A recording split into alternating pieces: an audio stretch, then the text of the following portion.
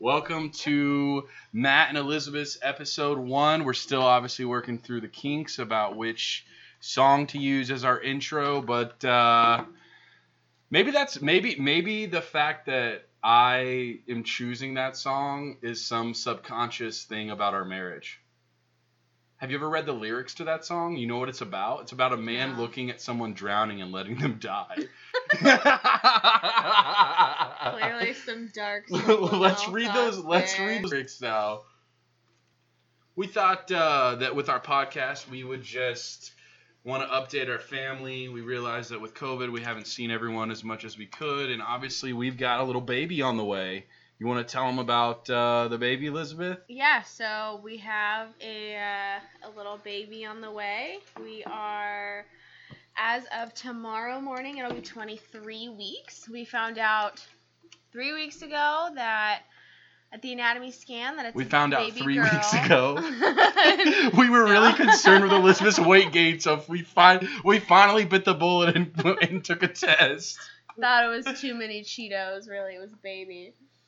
No, we found out it was a baby girl, and then after a surprisingly short discussion about names, we settled on the first name Ada. ADA. ADA. No middle name yet. No middle name. But there is a first name. We thought, look, with how much our government right now is growing, meaning, the left is very popular and it's going to be big government, we really wanted to give our daughter a name that could potentially be an acronym for a future government agency. It is an acronym. What agency? Oh, gosh, what is it? Well, let's find out. Something disability, something. The American Diabetes Association. No, Americans with Disabilities Act, ADA, that's what I was thinking of. Americans with Disabilities Act. So if you had to choose, though, that for ADA to represent either the American Diabetes Association or the American Disabilities Act, which one would you choose as the parent of Ada? Which one's worse or which one's better? Oh, gosh. It depends. If she ever gets diabetes, I wouldn't want her name to be the acronym for the American Diabetes Association. Yeah, and I guess statistically it's more likely she's going to have some type of type 1 or 2 diabetes, especially if you look at my side of the family. No offense, Mom. Calm down. There's no type 1 diabetes on either side of our family, though. There's no type 1. But everyone's unhealthy and we eat a lot of sugar, so that's that. All right, back to the Phil Collins song. These are the lyrics. I can feel it coming in the air tonight, and I've been waiting for this moment for all my life. Can you feel it coming into the air tonight? Oh, Lord, oh, Lord. Well, if you told me you were drowning, I would not lend a hand. I've seen your face before, my friend, but I don't know if you know who I am. Well, I was there, and I saw what you did. I saw it with my own 2 eyes, so you can wipe off that grin. This is the darkest intro song for a marriage podcast. Yeah. But that's crazy. That's something, though, about music that's so fascinating is that when you pair a melody that is beautiful and a beat that's very memorable, that no one even really knows what the words are about. It's just that one drum solo that everyone knows. But anyways, back to Ada. We like the name Ada. We were looking for something traditional, something with maybe some Czech and Italian background. But I think the thing that we can say that, but ultimately we just don't know any Adas, and therefore we have no bad taste in our mouth about an Ada. Yeah, you realize when you name a child how many people in your life that you've met and how many people in your life that you don't necessarily want to think about when you think of your child. It's a long list. Very long list. But Ada was an accident, and we weren't planning on having a kid. We got married 2.5 years ago, and it feels like yesterday. I'm just so in love with you. Oh, that's sweet. Well, crap, but sweet. No, I'm just teasing her. I actually just don't love you at all. That's cool. No. Feelings. Back to the accident. It was an accident. We were trying to get 5 years in. We had some travel goals. We went on a couple trips. Our honeymoon was fun, and then we went on our most recent trip to the Czech Republic and Austria. And I think when we came back from that trip, we had both agreed, all right, if we had a kid, Yeah. It wasn't going to be the worst thing. We moved up the plans. When we first got married, we said 5 years and stuck to 5 years. And then at the 2-year mark, we took our trip. Yeah. And then when we got home from our trip, we said, well, what are we really waiting for? Do we really need to wait that long? And then we kind of thought, well, maybe 3 or 4 years. So it was an accident, but it wasn't an unwelcomed accident. It was an accident from God, and we're so thankful for really this opportunity to raise a child, but not just raise a child in the Lord. I think that Elizabeth and I would both agree with everything that's going on in the world. It is more important than ever to raise your child in the Lord, because this child is going to face temptations that we aren't even aware of yet. When we were born, the cell phone didn't exist. The internet didn't exist. Think about our parents. They had no chance of really understanding the temptations we were going to have as teenagers. Yeah. Absolutely. Like, our parents were playing Pong. Like, that was the worst electronic thing they could do with their friends. Was like... Yep. Like some parents sitting in bed in like the late 70s, mid 70s, and they're just like, man, I really just don't know if we're letting him play Pong too much. Well, the most scandalous thing was if you found your teenage boy had like a Playboy magazine or something like that. Yeah. Anyways, so she was an accident. Elizabeth, walk us through a little bit, what your thought process was. First of all, when did you think it could be the case that you were pregnant? And then immediately. We took multiple tests, so just walk us through everything there. Yeah, so to go back even a little bit farther, I had stopped using hormonal contraceptives about a year prior to this, or 7 months or something like that. So we had been our birth control method was natural family planning, fertility awareness, whatever you want to call it, keeping track of your cycle. And it had gone really well, and it was, generally pretty easy to use, and it was really effective. And I knew every month, I knew what day I ovulated. And we got right around that time, and one thing led to another, and... All right. What? It got around that time, and inevitably something happened. They can fill in the blanks, so let's just skip to, post. I just feel like your lead up right now is definitely, I think the listener is sitting up where is she going to go into this? You gotta keep them on their He touched my shoulder. No. And I knew now was the moment. One thing led to another, and I thought, wait a second. I don't like you. Why did we get married? No, I knew pretty much. I didn't know, but right after, and I said it to you after I said, I think I'm ovulating tomorrow. And I checked the app that I was using, and I was ovulating the next day. So I didn't know for sure. I had none of those, I just know, some people say they just know. I had none of those feelings, but... And for me, my defense mechanism has always been prepare for the absolute rock bottom, and if anything better will be good. So I just always assumed my whole life that I was infertile. Yeah, we always expected it was going to take us forever. Yeah, we were like, this is going to take months and months and months, and I was just like, no, Matt, you're never going to have a baby.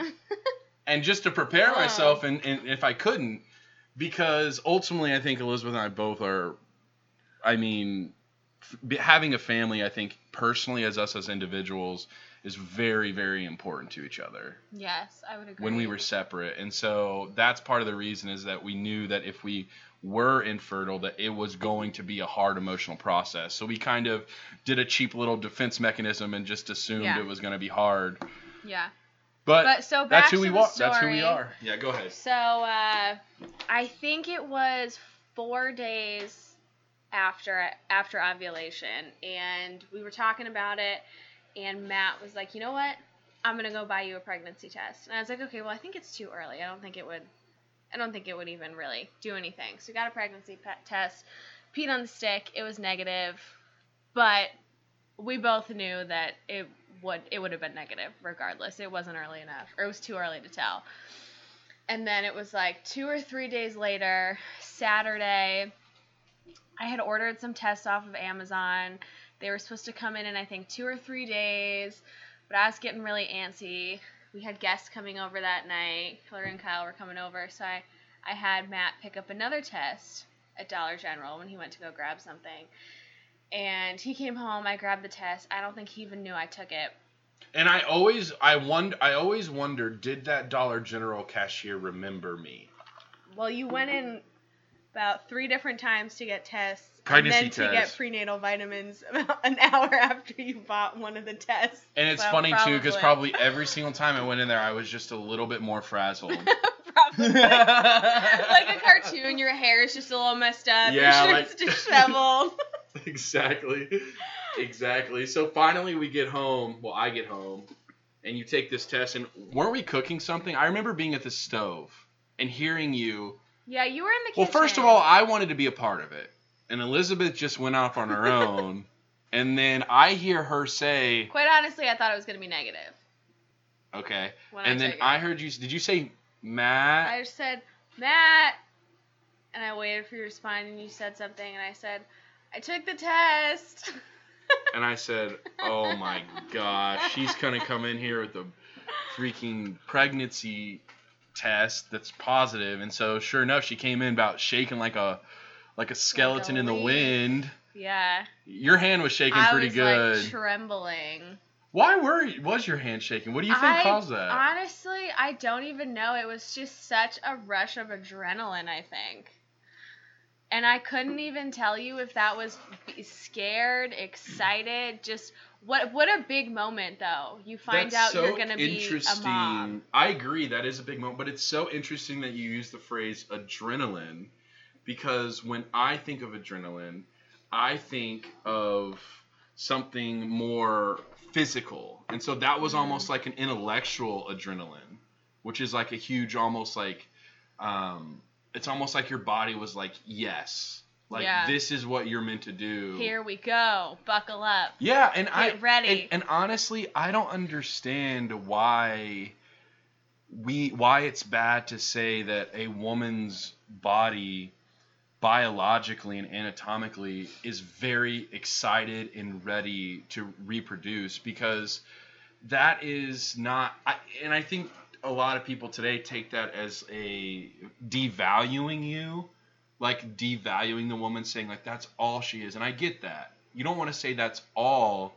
that a woman is worth. That's not what I'm saying. But why can't we at least honor the most primal part of who you are? I cannot carry a baby. As a man, it's physically impossible.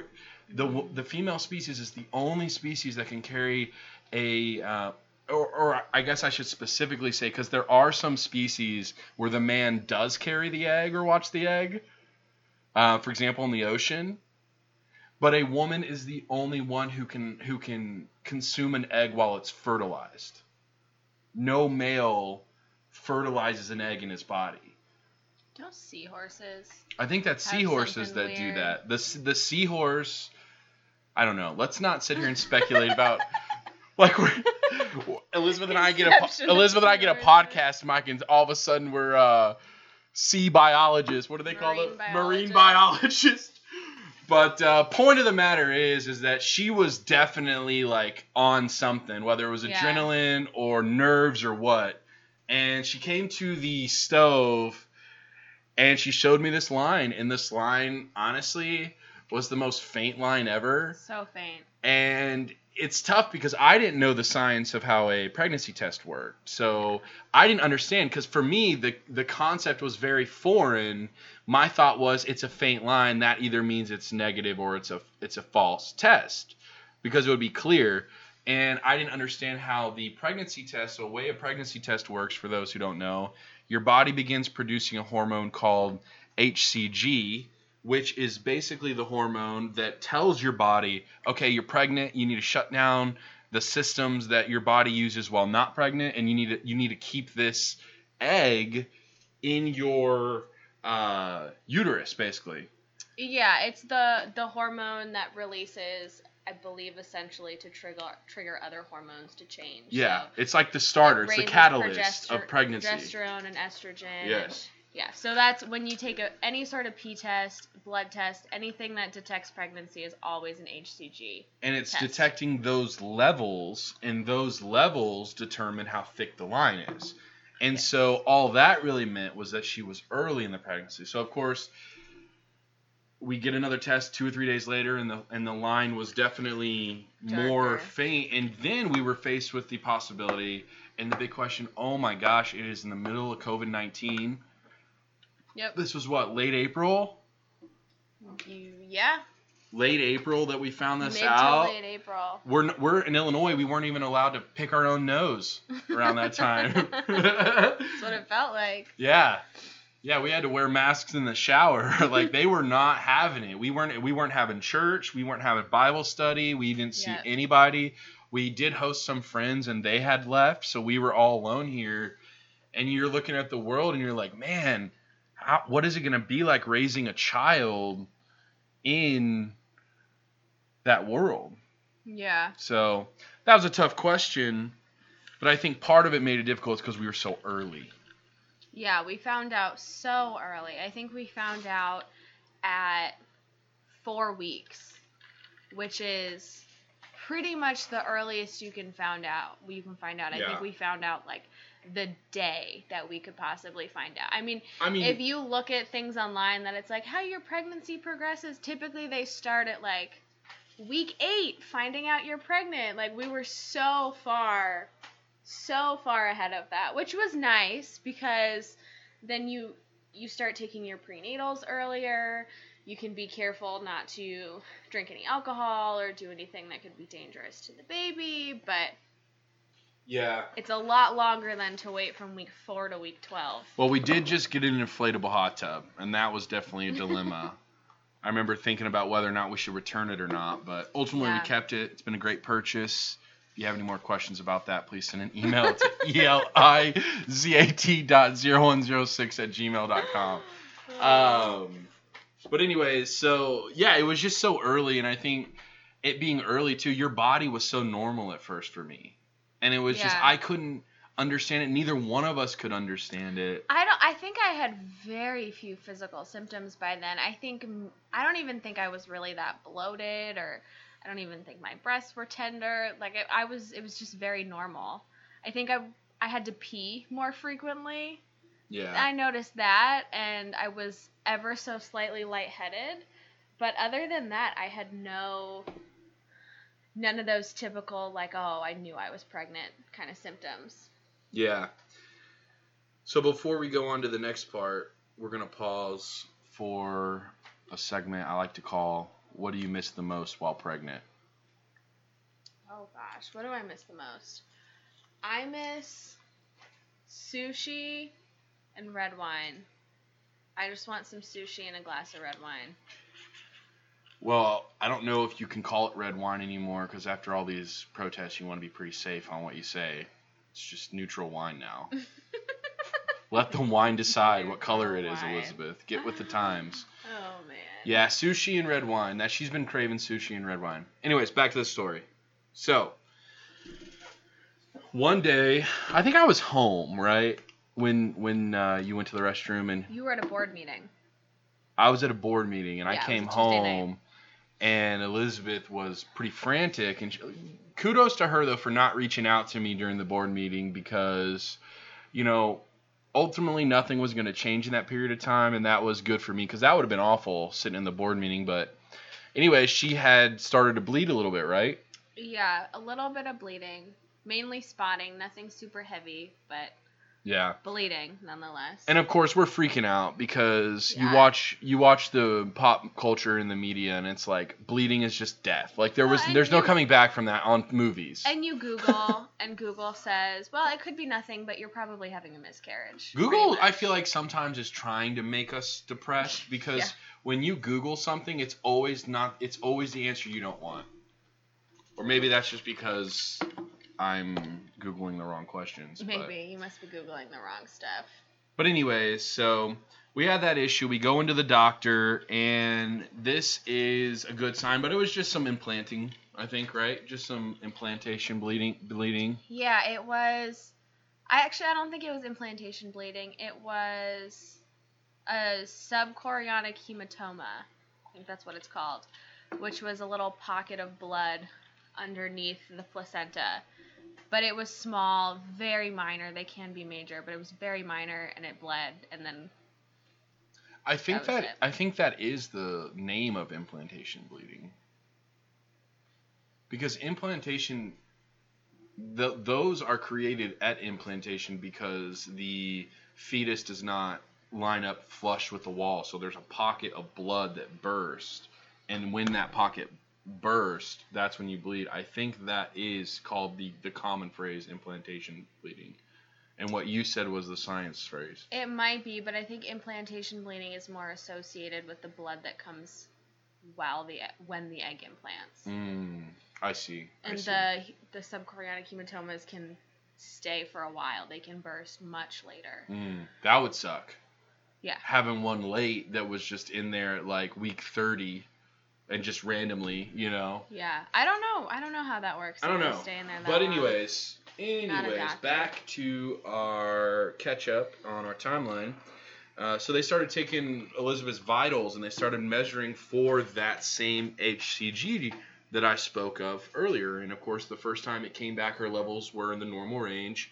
But with HCG, they want to see it double every 48 to 72 hours for the first, at minimum, 8 weeks of pregnancy. And we were at about week 6.5. Yep. And Elizabeth was only increasing by about 12% at one point, right? It was that low. It was going down. So I think at first it went up by 50%. And the doctors were like, well, that's not bad. It could just be moving slow. We'll take another test. Took another one, and then it went down. It was 40%. They're like, okay, that's not good. Let's get you in for an ultrasound. So we went in for the ultrasound, which this was partially a blessing in disguise because originally with COVID, I wasn't going to be able to take Matt into any of the doctor's appointments. Wasn't going to be able to go to the ultrasound, wasn't going to be able to come to the appointments. But since this was potentially a tragic thing, they let Matt come with me. So that was really cool. We both got to be in that first ultrasound.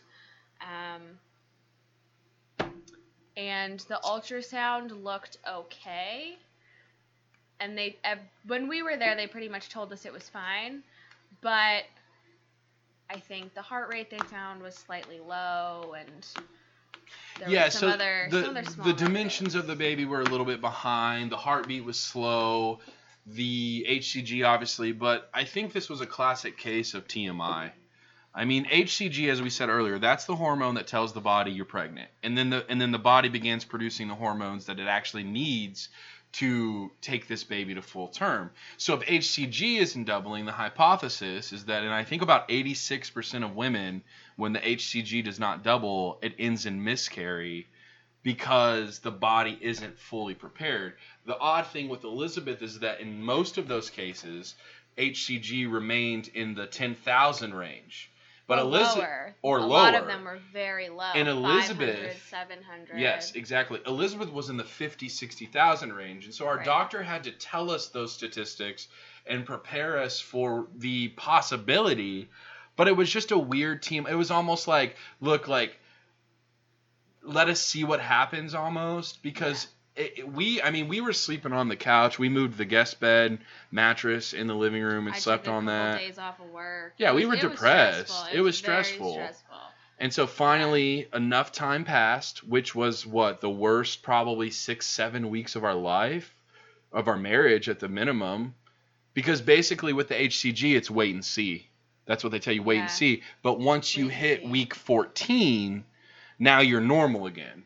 So all of a sudden, we hit week 14, and it was like, okay, we have to reprogram our minds. Yeah. Well, week 14, if you don't know, is the beginning of the second trimester, and that's when your chances of miscarriage in any pregnancy plummet. So that's why most women wait until the second trimester to announce their pregnancy. Week 12, week 14, usually around that time. So we were just playing a waiting game from week 7, I think 7 weeks and 3 days was when all this HCG stuff ended, and the doctor said, well, everything's looking good right now, could have been a fluke. We'll just see. So for the next 7 weeks, it was just waiting and waiting and hoping and praying that everything was going to be normal and healthy, but also in the back of our minds expecting to wake up to blood or something like that and for there to be a miscarriage. So when we hit the 14th week, that was a big week, and it was a big shift, a big pivot to kind of have to move your mind around to, this is healthy, we're good, let's start looking forward. Yeah. So that was, I think, a little bit harder for me because by this time you started to show already. I wouldn't say I was showing, but I was definitely very bloated. You were definitely very poochy. I just looked like a kangaroo with a little pooch. I had eaten a few too many donuts at that point. I think that's just your perception of your own body. I don't think that's how I saw it. I mean, it was a clear abnormal pooch. It could have been too much donuts, but it wouldn't have been too much donuts recently. It would have been too much donuts 10 years ago, and then you had surgery. That's what the pooch looked like more than anything. Okay, that's a very thorough description. So yeah, I think, and now of course the baby's doing well. Fast forward, we're to week 24 now, 23. 23 as of tomorrow. 23 as of tomorrow, and so we're plowing along. She's growing. She's starting to feel her kick. Due date now is December 29th. We are so excited. I'd say the most important thing that I've learned throughout this, and then I'll give Elizabeth a chance to answer that question. That's how we'll end each one of these episodes is, people always would speak about how having a child is a miracle. And of course, I grew up in the mid-90s. I mean, we're talking a time period in United States and both world history of, science. A time history where science, both in the schools, both in the way parents talked about things at home, had in a lot of ways taken over the things of God. So, for example, when you learn about creation in school, you weren't learning about God creating it. You were learning about evolution. You were learning about all of that stuff. And so that really desensitizes you to the fact that having a child, making a human child with Elizabeth is by far the most unexplainable experience I've ever encountered. There's no piece of science that can explain the way that your body and my body come together to create another human. Mm-hmm. I mean, when you say it in those terms, it's just so miraculous. And so for me, my disdain and really, I'd say at this point, anger against abortion has really grown because I'm beginning to understand how much of a real life person these little babies are, because no one can tell me that Ada is not alive right now. No one can tell me that Ada, she's not out of the womb. She's not a real baby. She doesn't have rights. Because if Elizabeth got in a wreck right now, I would be choosing Ada over her, and she would say the same exact thing about me. Because a baby is a miracle from the moment it's conceived. But that's probably the most important thing I've really learned during this. What about you, Elizabeth? I think one of the most important things I've learned is that there's a lot of stuff you just have to let go of. Especially, and I know this is kind of the beginning of a lot of things in motherhood that you just have to let go of, and especially going through the HCG situation, finding out we were pregnant and realizing I had a couple drinks earlier in the week and I had spent an hour in an incredibly hot tub the night before. Did I harm my baby? And ultimately, you just have to do your best and let go of everything else, because there's things that you can't change. And if you stress about the things you can't change, are you really going to be able to focus your attention on the things that you can change? So you just got to kind of let it go and live in the moment and make the best decisions you can at the time. Yeah, I think that's super wise. I think that's why I married you. Thank you. That's great. So we're excited. We're ready for little Adaconda to get here. Yes, trademark, Adaconda. But we love you guys. We appreciate everyone's support, all our friends and family, and I hope that you enjoy this catch up. And next week in our episode, we'll talk about some more current events in our own personal life and maybe some things that are going on and how we're thinking about approaching things like the nursery color and things like that. So sorry we can't spend more time with you guys. We love you, and we'll see you next time.